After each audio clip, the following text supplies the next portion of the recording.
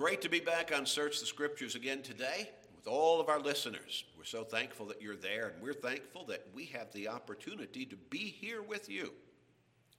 It's extremely encouraging to us to hear from our listeners. Sometimes we get contacts by mail. Sometimes we get emails letting us know of somebody who's listening, and we appreciate so much the expressions of enjoyment of the program, how they appreciate the Scriptures being taught. It's I guess, an extra level of encouragement when we see somebody face to face. And we've had that opportunity many, many, many times at the Sunny Slope Church of Christ in Omaha from those listeners who listen in that area, who come and try to meet us and check us out and perhaps learn a little bit more from God's Word. We just appreciate the opportunity to reach out to so many over the radio waves with God's Word, to try to help you come to a better understanding of the Scriptures, to help you understand the Bible more in depth, more fully. And as we try to do that, our prayer is that your faith is growing, that it's becoming stronger and deeper. The biblical formula for the development of faith is simply faith comes by hearing the Word of God. Romans 10 and verse 17. So as you learn more and more from the Scriptures, your faith should be becoming stronger and stronger.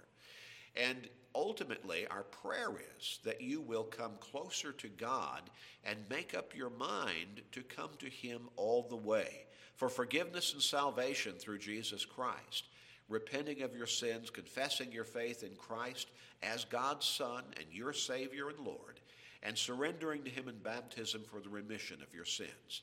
And at that point, the blood that He shed on the cross is still absolutely 100% effective to cleanse you of the guilt of your sins. And you can come into that saved state in Christ. You can come up out of that grave of water that we call baptism, having been completely immersed in it, and that's the only baptism that's taught in the New Testament, immersion. Coming up out of that water, reborn spiritually. And so then you can begin to walk that new life in Christ with that new direction, pointing toward heaven. Our prayers are with you, and our prayers are for you. At the end of the program today, as we always do, we'll give you information how you can contact us, and you can request a free Bible study that we always offer in the program every day. And it's always for free. We'll even take care of the postage. You can also request a copy of today's program or any of the programs on Search the Scriptures on CD for free. And again, we take care of the postage.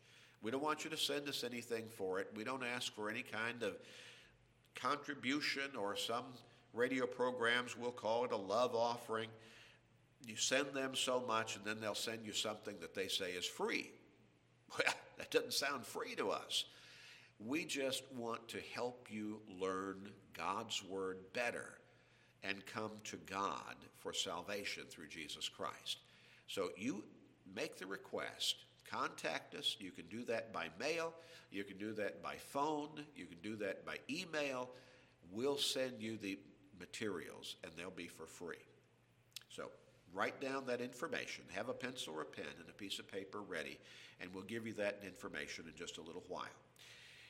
In our last program, we got into the beginning of a new study, making the point that how we dedicate ourselves to God is important. Now, I took some time to emphasize that we tend in our culture in this country today to rely a great deal upon our personal feelings. We make a lot of decisions on what, and a lot of these are life decisions, on how we feel about something. And then, as I pointed out, we, as a result of that, end up making a lot of wrong decisions. And somewhere down the road, we have to recognize that, oh boy, I made a mistake. And so we've got to change course and go back and fix things, so to speak, and go in a different direction. Well, feelings can be encouraging, they can be helpful, but only to the extent that they conform to truth. When we're making a decision as to our spiritual lives, and all of our life should be governed by our spiritual lives, that decision needs to be based upon the truth of God's Word. Remember that Jesus said in John 8 and verse 32, "You shall know the truth, and the truth shall make you free." So we've got to dig deep into God's Word and make sure that we are following Him and that we are living our lives according to His teachings. Then we can have our feelings of being right with God because we know we're conforming our lives to His teachings, to His Word. We looked at the text in Philippians chapter 2, verses 12 and following, talking about how the Apostle Paul wrote that we need to work out our own salvation with fear and trembling. Now, in that particular text, as I emphasized, Paul is writing to people who have already come to Christ. He's writing to the church in the city of Philippi. He's not writing to everybody in the world. He's writing to Christians. So he's not talking about making up how you want to be saved, what you want to do, what you consider to be an appropriate plan of salvation. Now, those people have already obeyed the gospel. They have already followed God's plan of salvation in the Scriptures. They've already been baptized into Christ. Now, what Paul is doing in Philippians 2:12, when he's telling them, work out your own salvation with fear and trembling, he's talking to them about how they need to live their life now that they're a Christian. They need to take great care. And he also said in that last phrase of that verse, with fear and trembling. In other words, with great concern, with great attention to the decisions that they're going to be making, to the course in life that they're going to be taking, with great importance as to how they're going to follow God, how they're going to dedicate their lives to Him on a daily basis. So some people, when they become a Christian, they've got to change some pretty major things in their lives. They may have been living extremely ungodly lives, doing things that were terribly unrighteous, immoral, ungodly, and they've got to change all of that. Sometimes people will have to give up friendships because they have been hanging with people before they became a Christian who were living ungodly lifestyles. And those people, they won't change, and so they're a bad influence. And so once the person becomes a Christian, they have to decide, I'm going to follow God. I still love you, but if you're going to live that lifestyle, I can't be around you because I can't be under that influence. Instead, they need to have the influence of righteousness upon those they're around. So they have to make a decision sometimes to leave those old friends.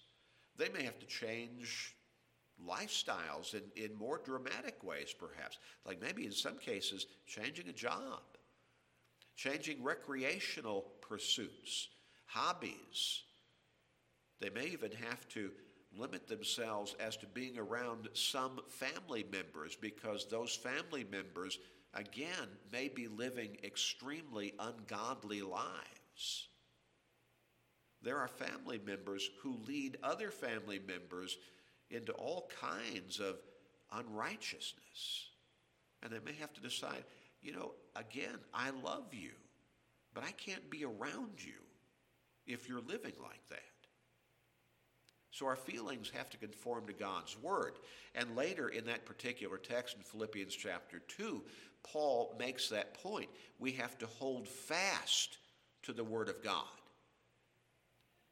So we need to decide how we need to live that righteous life as a Christian, but it has to be in conformity with God's Word.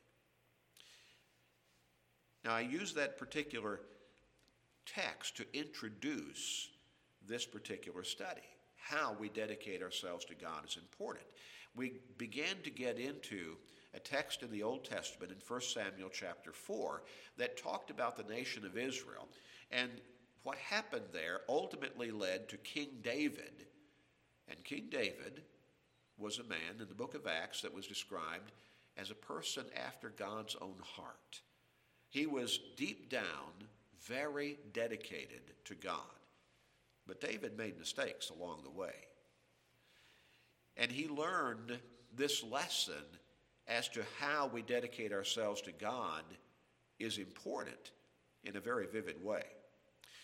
In 1 Samuel chapter 4, we find the nation of Israel at war with the Philistines. And after the first day of battle, the Israelites had lost decisively.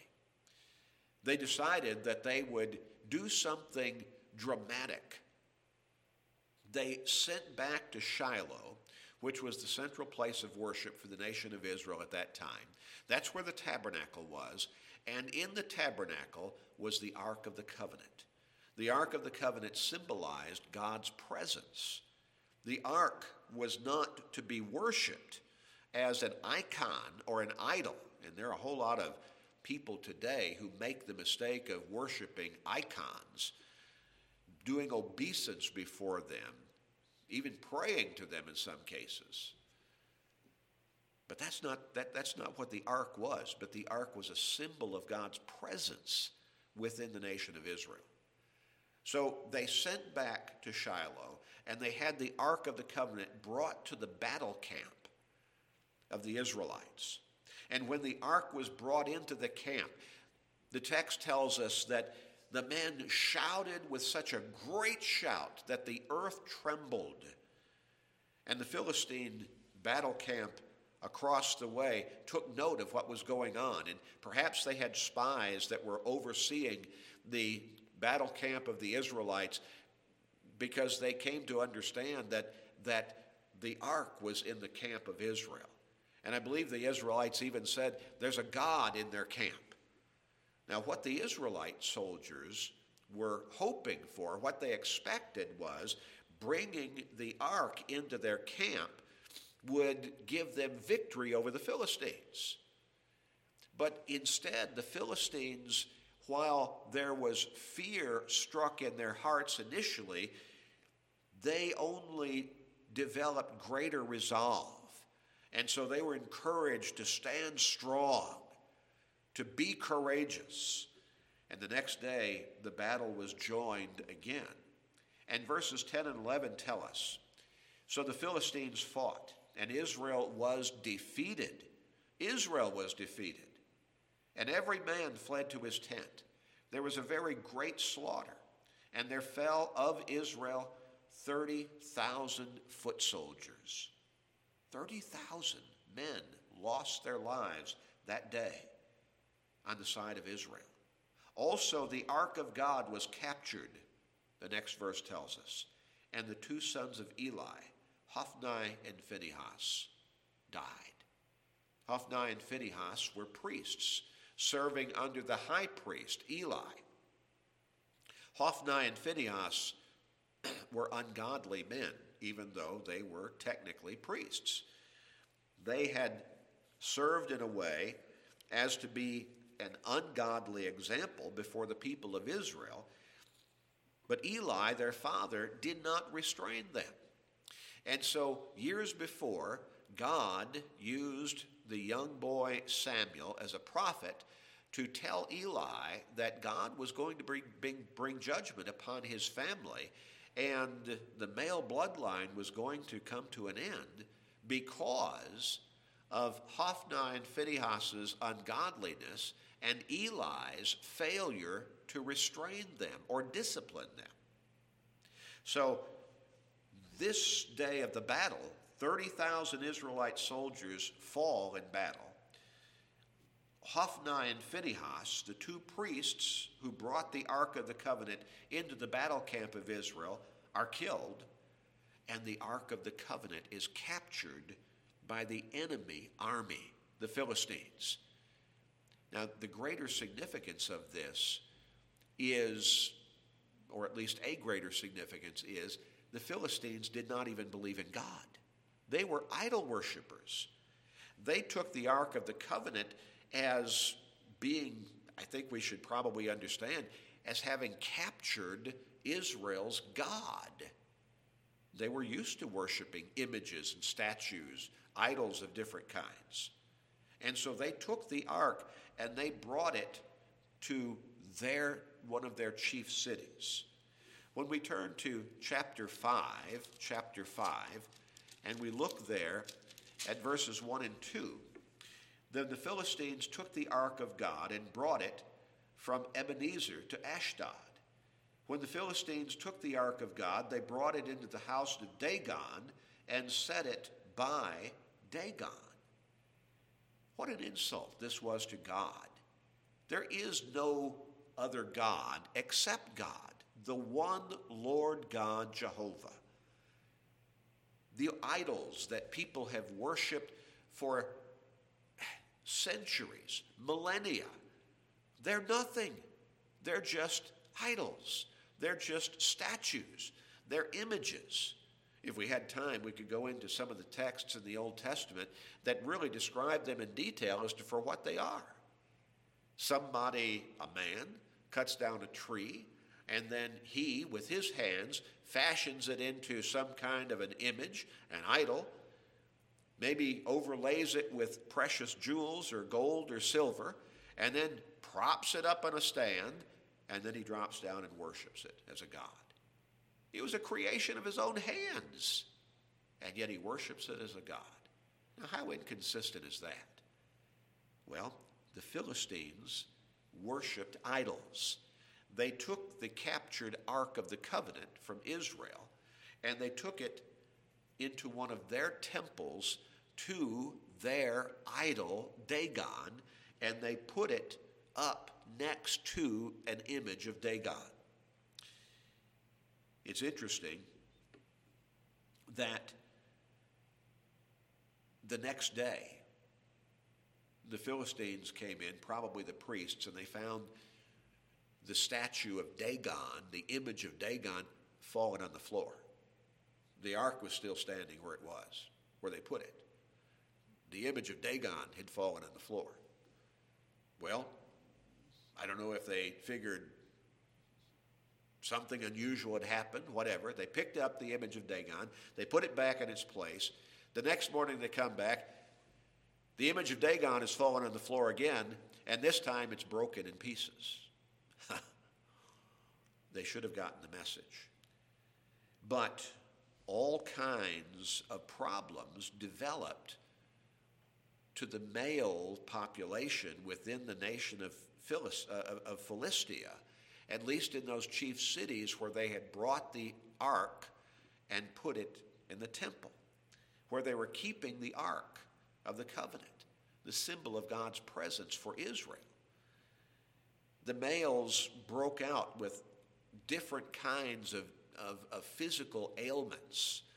And so the Philistines moved the ark from one major city to another major city, to another major city, to another major city. And wherever they brought the ark, the male population experienced the same physical difficulties. They had ailments. And they finally made up their mind, we're going to take it back to Israel. Now let's look in the 7th chapter of 1 Samuel. Then the men of Kirjath-jearim came and took the ark of the Lord and brought it into the house of Abinadab on the hill and consecrated Eleazar his son to keep the ark of the Lord. So it was that the ark remained in Kirjath-jearim for a long time. It was there 20 years, and all the house of Israel lamented after the Lord. Apparently, the tabernacle was destroyed, and the centralized place of worship for Israel ceased to exist. The ark was brought back by the Philistines, and they brought it to the border of Israel, and they put it on a cart and just let the oxen bring it into the nation of Israel. And here we see that it was kept in a home by the name of the home of a man named Abinadab. And it was there for a long time, for decades, until David comes along. And David becomes the second king of Israel. Saul reigned in Israel for 40 years. He was the first king. And then he was succeeded by David, who reigned another 40 years. And during David's reign, he determined in his mind, and this was a good thing, that he wanted to restore centralized worship to Israel. His real desire was to build a permanent temple to God. God would not allow him to do that because David was a man of war and he had shed blood. But David was allowed to gather all of the materials, or at least a great many of them, for the construction of the ark. But his son Solomon, who would succeed David ultimately as king, would actually see to the construction of the temple. So David gathered the materials. His son Solomon would see that it was built, the temple to God. But David wanted to bring the Ark of the Covenant back to Jerusalem, not to Shiloh this time, but to Jerusalem, and thereby reestablished centralized worship for the nation of Israel. Give the Ark a permanent place to be and a proper place. It was a good desire on David's part.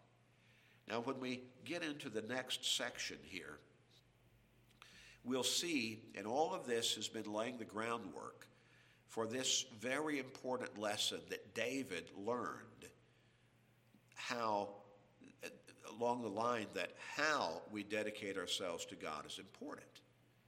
How we dedicate ourselves to God is important. Not just to claim to be dedicated, not just to feel we're dedicated, not just to say we're dedicated, not to be dedicated in some shape, form, or fashion, but how we're dedicated to God, making sure that we're dedicated to him on his terms, following his teachings as to what dedication really is. David was about to learn this lesson in a most vivid way. And that's where we will pick up next time in 2 Samuel chapter 6. In just a moment, we'll tell you how to contact us and receive that free Bible study that we talked about earlier. And you can also receive a copy of today's program on CD for free. Please take advantage of this opportunity. It can change your life not only for good, but for eternity. We hope to hear from you right away.